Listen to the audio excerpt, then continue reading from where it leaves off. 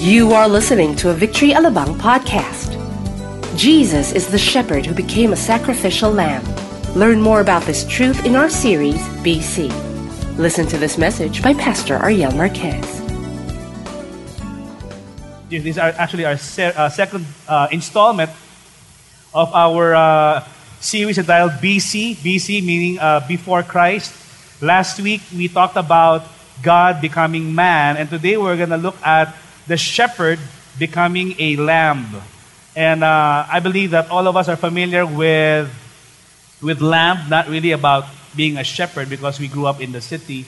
I was able to visit Israel about 5 years ago, and I was able to encounter an actual shepherd taking care of sheep. And it's rather interesting because shepherding is an intricate part of the life of a Jew or an Israelite. And so there is a significant picture why Jesus had to come not only as a shepherd but ultimately becoming a sheep for all of us. So I'd like to invite everyone to stand. We're going to go ahead and read the Word of God this morning. We're going to be reading from Micah chapter 5. Can we just remove the echo a bit? Micah chapter 5, beginning in verse 2 to verse 5, and then we're going to jump to another scripture in Matthew chapter 2. Okay, let's all read from Micah chapter 5, beginning in verse 2. But you, O Bethlehem Ephrathah, you who are too little to be among the clans of Judah, for you shall come forth for me one who is to be ruler in Israel, whose coming forth is from ancient days. Therefore, everybody say, therefore he shall give them up until the time when she who is in labor has given birth. And he shall stand and shepherd his flock in the strength of the Lord, in the majesty in the name of the Lord his God, and they shall dwell secure, for now he shall be great to the ends of the earth. And verse 5, and he shall be their what? Peace. Let's go ahead and jump to Matthew chapter 2, verse 6. This was quoted by Matthew coming from the book of Micah. And you, O Bethlehem, is the land of Judah, are by no means least among the rulers of Judah, for from you, everybody say, from you shall come a ruler who will shepherd my people, Israel. Let's bow our heads and pray. Father, we thank you so much for this morning. Bless the preaching of your word. Open up our hearts to receive what the Holy Spirit wants to speak to us as a church. And may we appreciate the fact that Jesus Christ came here not only as a man, not only as a shepherd, but ultimately became a lamb, the Lamb of God, who ultimately took the sins of the world. We thank you, Lord God, for his sacrifice for all of us. In Jesus' name we pray. Amen. You may all be seated.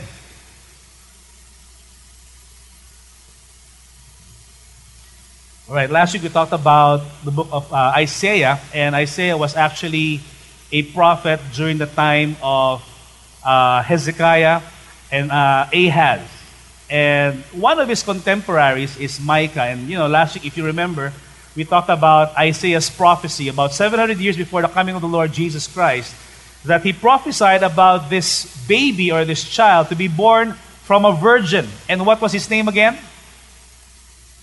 Nakalimutan na, okay? His name is Emmanuel, and Emmanuel means God is with us. Everybody say, God with us. Look at the person beside you and tell that person, God is with you today. Come on, look at the person beside you and tell that person, God is with you today and forevermore. How many of you know that God is a faithful God? He's going to be with us forevermore. Amen. And he said, surely I will be with you always to the very end of the age. Not only when we need him, but even in the great times. And many times you remember God in the trying times. How many of you know in the best of times, God is also there with us? And so we studied that last week, God becoming man, that it necessitated for God to become a man, that ultimately for him to be able to give his life for us. And more or less, this message from last week is connected to our message today. That Jesus Christ was also the name given to him because he will save his people from their sins. And how many of you know that we all need salvation? Because all of us are sinners, right? How many of you have done one sin in your life? At least one. Please raise your hand. Well, all of us qualifies there. The Bible says, for all have sinned and have fallen short of the glory of God. And the wages of sin is death. And so we needed God for Him to become a man just like us, so that He can relate with us, but so that we can relate with Him. And we know that Him being a priest, He can actually sympathize with our weakness.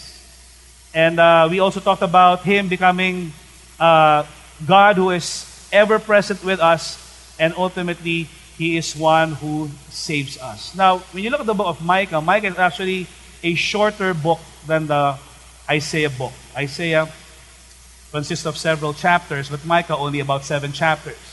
But what is interesting about Micah is Micah, though he was considered one of the minor prophets, not because he is minor in his anointing, but because of the size of his writing.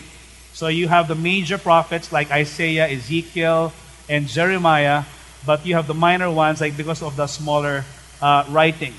But when you look at Micah, Micah's contemporary is also Isaiah, and he was prophesying also during the time of Ahaz, Jotham, and Hezekiah. And one of his prophetic word was because it was the time when the people of God were actually turning away from Him. Most of them have actually experienced prosperity. They've experienced the blessings of God. And how many of you sometimes that blessings can become also a testing? That, when we go into a season of blessing, the danger with blessing is sometimes people will forget about who gave them that blessing. And my prayer is that every time we are blessed, that we will continue to acknowledge that it is God who gives us the ability to produce wealth. Amen. But we see that time and time again in the people of God during the Old Testament. It's almost like a regular cycle. Them being blessed, and then they turn away from God. They become, rebellious in their ways. They forget God, and then they become apostate. And then the cycle goes on. God would allow an invader to come in the nation of Israel. They would be invaded. They would cry out to the Lord. They would repent of their ways. And then God would come and deliver them. And He would bless them again. And the cycle continues. And how many of you know that sometimes we are kind of like the people of Israel?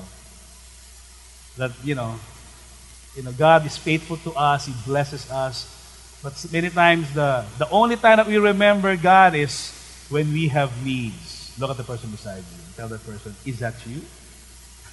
Maybe not. But I hope that this will be a good reminder for us that we don't just cry out to God in times of need, but also acknowledge God in times of plenty. And this is where the setting of Micah is. Micah was prophesying because of an impending invasion from Assyria and Babylon. And he was prophesying to them, and he was actually telling them, when God deals with His people, He deals with the people 2 ways. How many of you know that God sometimes would give us deserved justice? There are consequences of our sins, amen. And sometimes, if you do something that you know is wrong, sometimes it will catch up with you, isn't it? It's called deserved justice. But I believe many times God also deals with us with an undeserved grace. Amen. And this is what I like about God. He deals with the sword, and the sword always has 2 sides. God deals with us, and sometimes God disciplines His children because the Bible says in Hebrews, He disciplines whom He loves. And how many of you are loved by God? We are loved by God. And when we go astray, God allows us to go for a while, but yet He puts us back in the right track, and He disciplines us.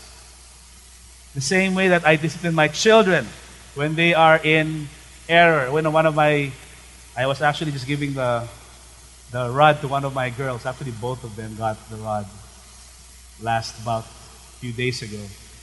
We were dealing with disobedience. And one of them, I'm not going to tell the name, was given a chocolate by one of her classmates during class.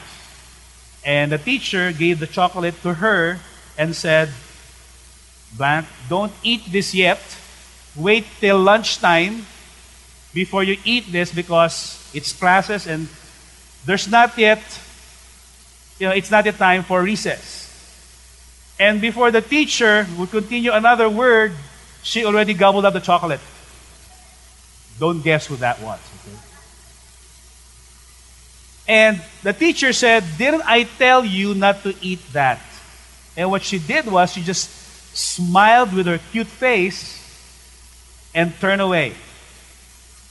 The teacher was kind enough to talk to me the other day and told me, "Pastor A, one of your daughters did this." And I said, "That's an unacceptable behavior in our home and even in our school. Thank you for telling me this, because I'm about to draw the sword and discipline one of my beloved daughters." And so I went home yesterday actually, I had to deal with her, and I had to point out, what you did was wrong. I am not giving you the rod because of you eating the chocolate. You can eat chocolates, whatever chocolate brand you like, but it's all about obedience. And I had to, bring her back to the ways of God and remind her, Daddy disciplines you because Daddy loves you.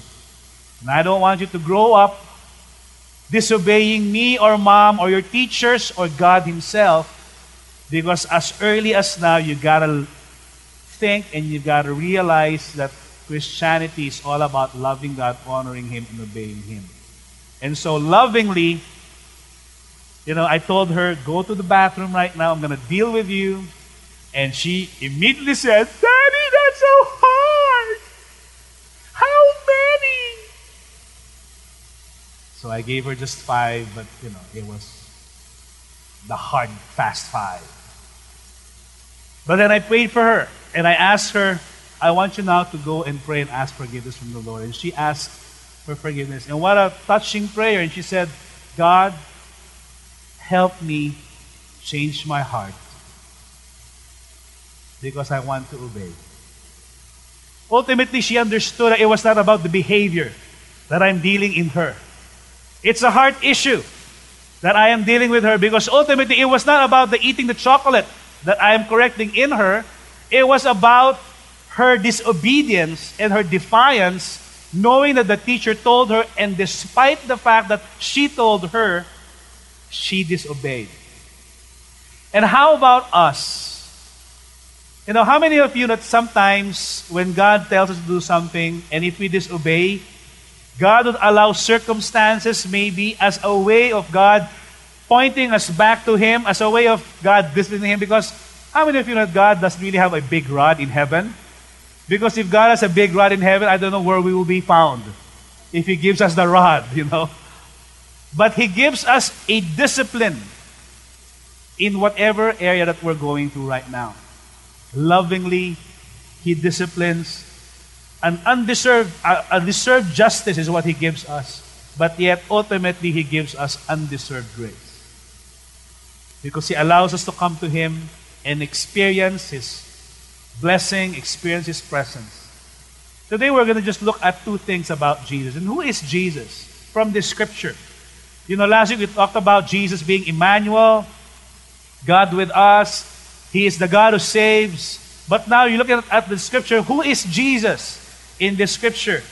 Number 1, He is a shepherd who protects. Everybody say a shepherd who protects.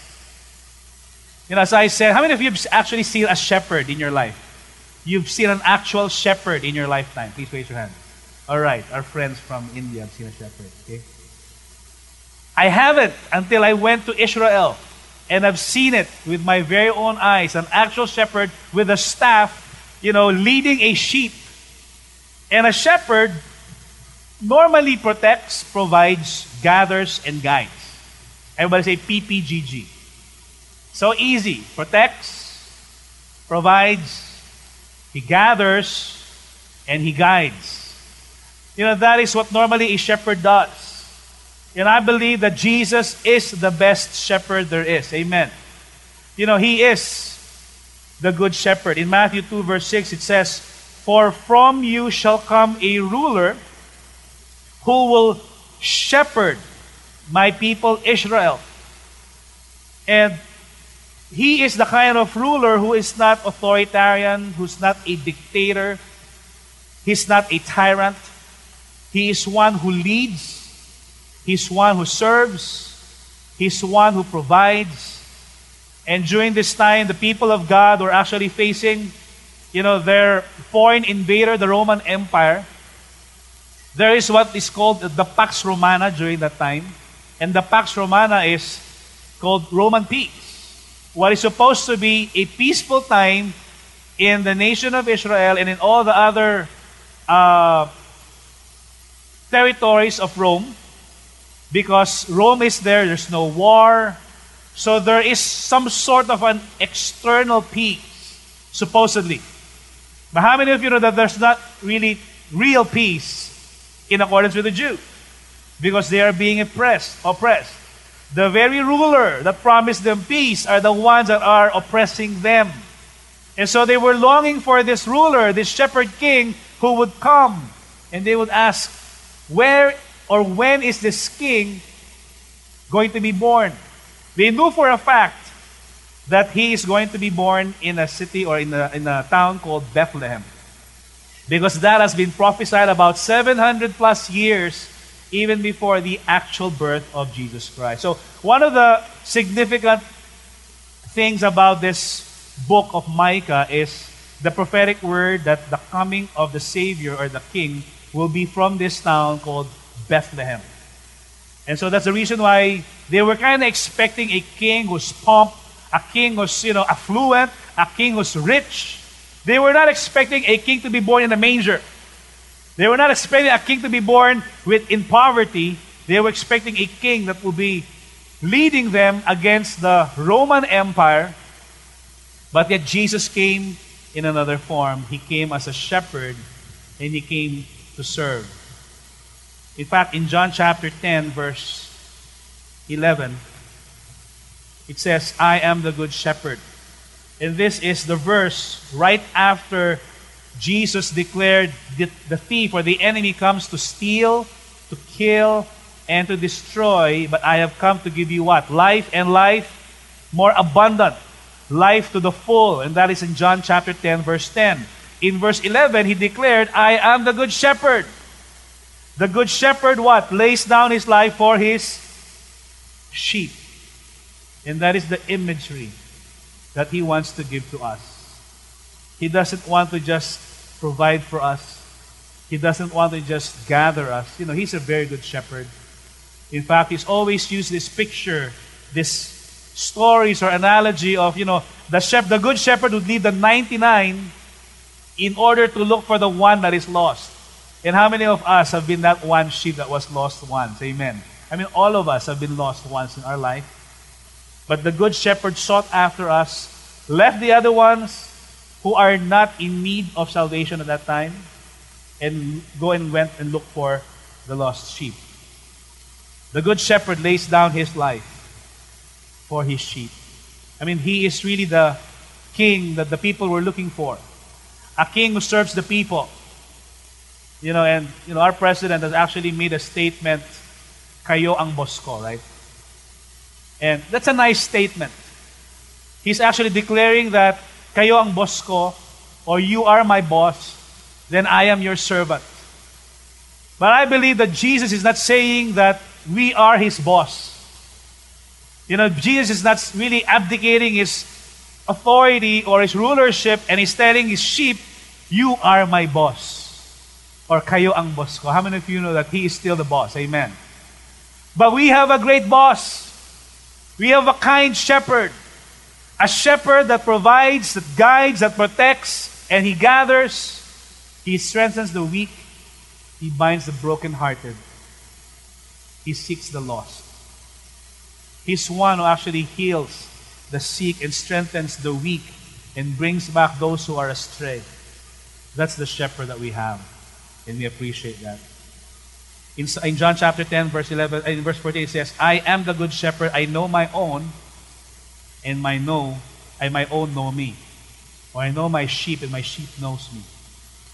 How many of you know that the sheep is normally familiar with the voice of the shepherd? How many of you have children and they're familiar with your voice? right? You know, if you're in the mall, for example, and if one of your children is lost, how many of you know that you just have to go and shout at his name or her name? If I shout, Anna, you know, there might be hundreds of Annas in the mall, but my very own Anna will know who's calling because she knows the voice of her dad. And Jesus is saying He is the Good Shepherd because He knows us by name. And if we are really His, we know His voice as well. Look at the person beside you. Let's tell the person, encourage that person, tell that person, God knows you by name. Come on, tell the person beside you, God knows you by name. He knows not only your name, but He knows the number of hair on your head, right? Some are hard to count, some are easier than others. But, you know, that's how intimate our shepherd is. You know, He actually knows us, our makeup, who we are. He was the one who created us. Our inmost being was created by our shepherd. He knows us, and He's willing to lay down His life for us. One of the most famous psalms that we memorize, that we actually quote. We hear this in whatever, weddings or sometimes even funerals, is in Psalm 23. You know that? Do you know that psalm? Psalm 23. The Lord is my shepherd. I shall not want. He makes me lie down in green pastures. Can we read this verse 3? 1, 2, 3. He restores my soul. He leads me in paths of righteousness for His name's sake. Even though I haven't changed it. Verse 4. Even though I walk through the valley of the shadow of death, I will fear no evil. Because of what? For You are with me, Your rod and Your staff, they comfort me. What's interesting here is the shepherd normally just carries one piece of equipment, which is a staff. And yet the Bible says, your rod and your staff, they comfort me. There's always two ways on how the shepherd uses that stick. The rod is meant to discipline those that are getting astray, and the staff is meant to gather also those who are outside the line. What's interesting about Jesus being our shepherd is when He looks at us, we are not perfect all the time. In fact, the prophecy in Isaiah chapter 53 says, all we like sheep, gone astray. We have turned everyone to his own ways, and the Lord has laid on Him the iniquity of us all. And this is the picture wherein, you know, we as a sheep we have a shepherd, and yet we see that in the same scripture it says that the Lord laid on Him the iniquity of us all. What this means is the shepherd became a lamb or a sheep just like us, which leads me to my second and last point. I only have 2 points. Who is Jesus? He is the shepherd who protects. Secondly, He is the lamb who was sacrificed to bring peace. This same shepherd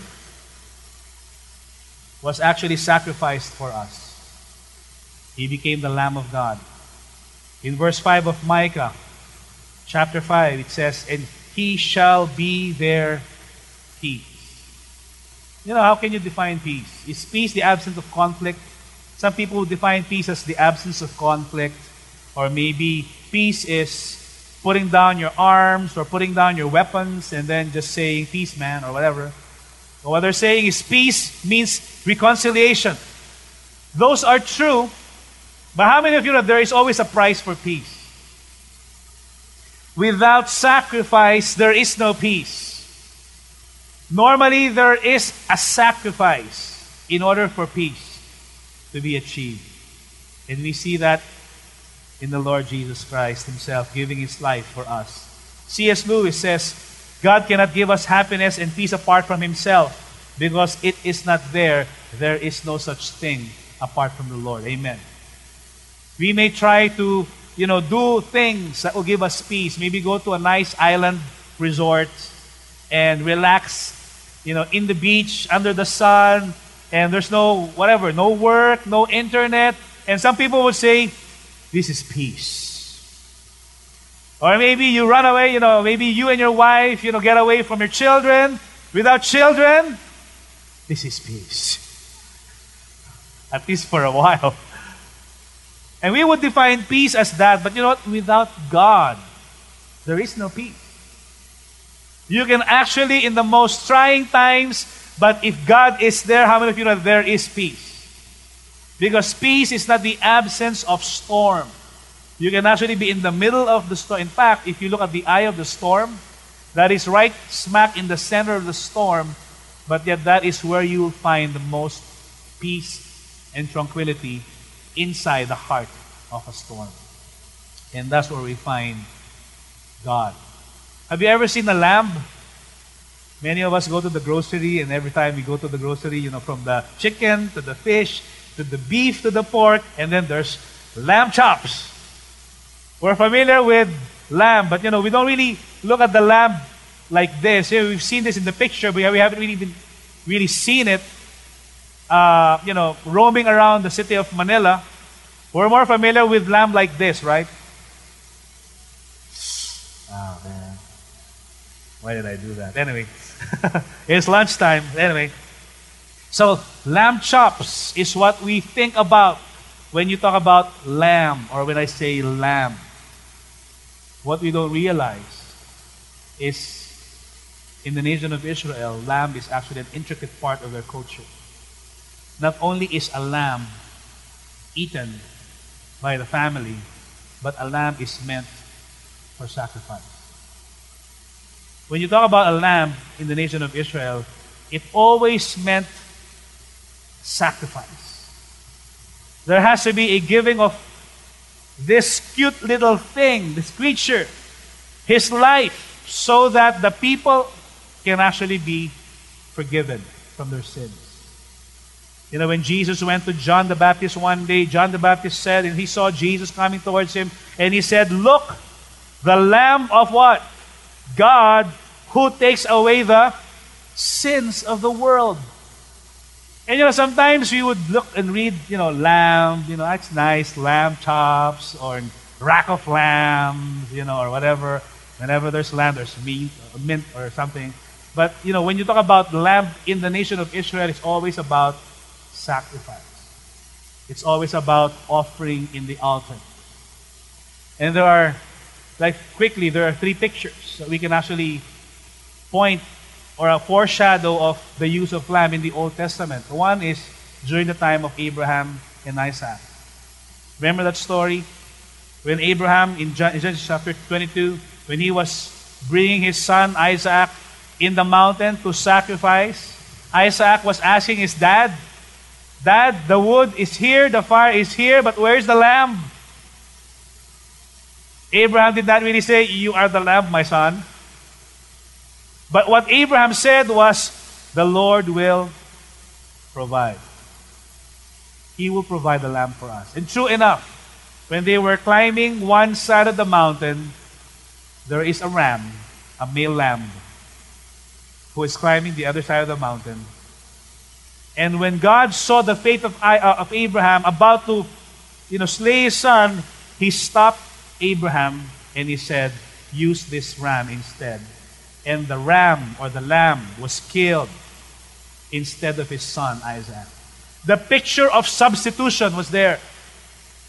Isaac, the son, was spared because a lamb was sacrificed in his place. Are we getting the picture? The lamb is meant for a sacrifice. Last week I actually, with my wife, watched Exodus, the movie. Okay, don't ask me if it's accurate. Some parts are accurate, some parts are not. You got to read your Bible. I appreciate the cinematographic effects. But what's eye-opening for me is when I saw the Jews going out, and when Moses said, "I want each family to get a lamb, kill the lamb, get the blood and put the blood on the doorpost. And when the angel of death would come and see that blood on that doorpost, he will pass over this house. And all the children and everybody in the house will be saved. In the house of the Jews, there were not one died. Not one of the sons or the firstborns died in the houses of the Jews. But among the Egyptians, the firstborn male died because there was no blood of the lamb found in any other house. What's the difference? Are the Jews more righteous than the Egyptians? Are they more perfect? Are they the ones who are always obeying the law and they're saying, we're going to follow the 10 Commandments? No, they're not. The only difference is the blood of the Lamb. The blood of the Lamb was put on the doorpost. It's a picture of Christ hanging on that tree, that when he was actually being crucified and his blood was there on the cross. The Bible says, without the shedding of blood, there's no forgiveness of sin. That's the only way.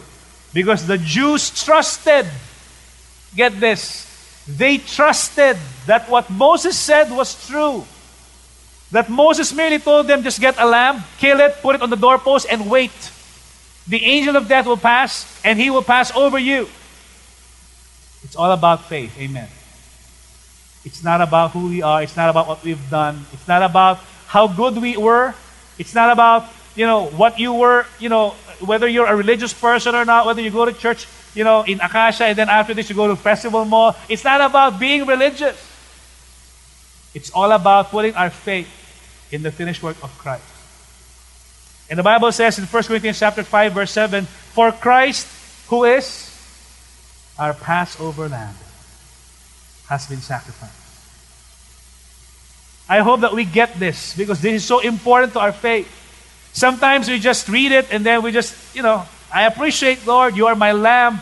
But do we really understand what this lamb means to us? He died on the cross. In fact, it was during the Passover feast that Jesus took the Last Supper with his disciples. And he said, remember this. I'm giving to you my body. And you're going to pass it down from generation. That's why we have communion. As an act to remember what Jesus Christ did for us. The third picture of the lamb in the Old Testament is during the sacrificial system in the temple. Every time somebody would offer a lamb to the priest, in Exodus chapter 29, just take note of the scripture.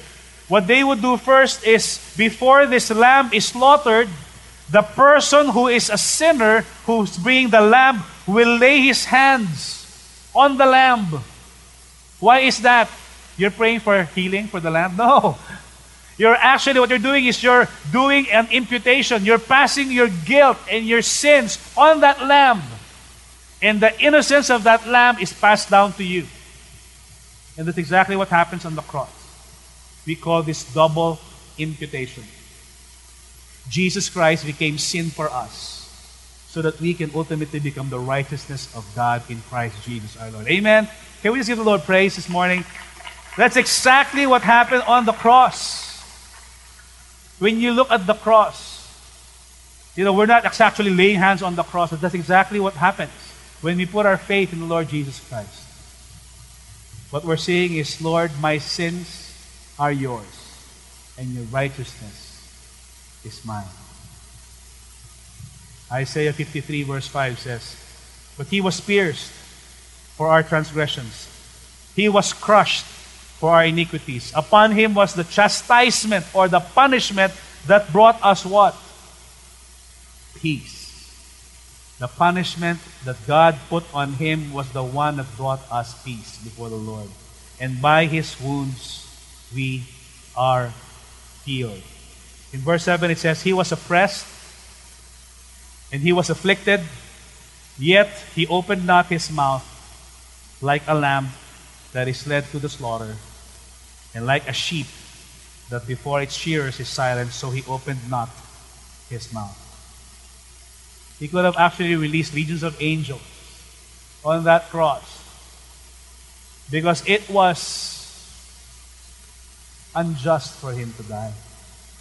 He was a sinless man, and he took our place on that cross. Peace is not the absence of conflict, but actually the presence of God who brings peace for us. Do we really understand what this means, that when Jesus Christ on that cross, he was hanging on that cross? You know, one of the most, I guess, vivid movies that we can actually find about Jesus Christ dying on the cross is The Passion of the Christ. How many of you have seen The Passion of the Christ movie? I mean, it is so violent. It is so graphic. It is so bloody. I mean, you see his blood, just splashing all over the place. And we see the physical punishment that was being brought down to the Lord at that time. And, some of the reactions of the people after they watched that movie was, how dare the Jews did that to Jesus? How cruel could they be?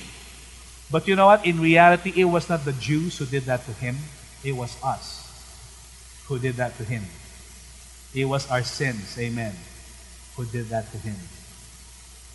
The Bible says, we just read earlier, the punishment that was brought to him was actually the one that brought us peace. We see that as a physical, a physical drama, that movie, but do we really understand what happens in the spiritual?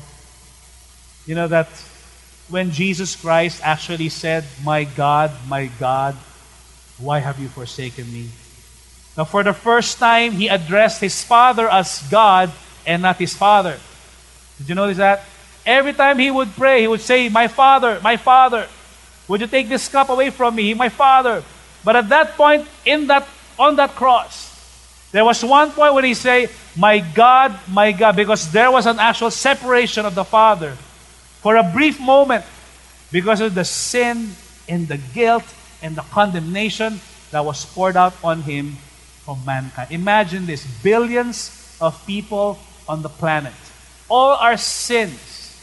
If there's an average, if you commit three sins a day on the average, and if you live, let's say, for example, 70, that's about 70,000 sins for one person alone. Times how many billions there are in the planet who's living now, those who lived before, and those who will live in the future. Multiply that, do the math. Okay, that's a lot of numbers. A lot of sins.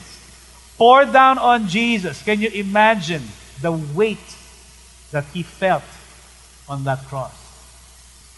All the sin of mankind, all the curse, all the guilt, all the condemnation was put on Christ.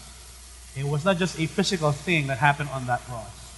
Something spiritual and supernatural happened on that cross. So that every time we put our faith in the Lord Jesus Christ, the Father looks at us and he does not see guilt and sin and condemnation in us. But what he sees in us is the blood of Jesus covering us because he clothed us with his righteousness. Amen. Jesus is the shepherd who became the Lamb of God who brought us peace. What's interesting is when the Apostle John was given a vision of heaven, he was actually exiled in the island of Patmos. Most of his contemporary apostles were killed by this time. He was the only one alive. He was one of the longest living apostles that there was who walked with Christ. And the vision that God showed him was a picture of heaven. And in Revelation chapter 5, verse 5, he was talking about this person sitting on the throne who's got a scroll and there's a seal on that scroll. And he was crying because no one was qualified to open up the seal of the scroll. And this was the response of one of the elders in heaven in verse 5 of Revelation chapter 5. And one of the elders said to me, weep no more. Behold, the Lion of the tribe of Judah, the root of David, has conquered so that he can open the scroll and its 7 seals. Amen. And how many of you that in heaven, we have victory in heaven? Amen. Jesus is the Lion of the tribe of Judah. He's ruling and reigning. And the elders are saying he is qualified to open the scroll and to open the seals. What's amazing is all of heaven is seeing Jesus as the lamb, or as the lion of the tribe of Judah. But when John looked up, this is what he saw in verse 6. Right after that statement, and he said this, and between the throne and the four living creatures and among the elders, I saw a what? A lamb standing as though it had been slain, with 7 horns, speaking of authority, and with 7 eyes, which are the 7 spirits of God sent out into all the earth. What heaven saw was a lion. What John saw was a lamb. Because we are all recipients of the grace of God through that lamb. The angels, the creatures in heaven, do not understand this concept of being forgiven. They've never sinned. But for us, people on this earth, we who sinned before the Lord, saw Him plainly as the Lamb of God who takes away the sins of the world. How can we respond today? You see, there were 2 thieves on the cross. There were 3 crosses. One cross was Jesus, and there were 2 other crosses. The first cross looked at Jesus and mocked Him. And he said, if you are the Son of God, you should have, saved us. But the other one in humility said, Lord, remember me today. I am a sinner. And he asked for forgiveness. 2 thieves on the cross, 2 sinners, both in the same plane, different response. One mocked what Jesus did. One was grateful for what He did. Jesus said to the thief on the cross, even without him doing anything, today you will be with me in paradise.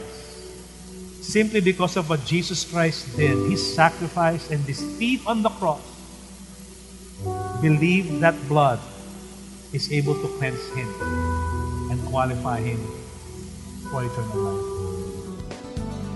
We hope you were inspired by that message. For more updates, visit us on our website at www.victoryalabang.org and download the Victory Alabang app for your mobile devices. Thank you and have a Merry Christmas.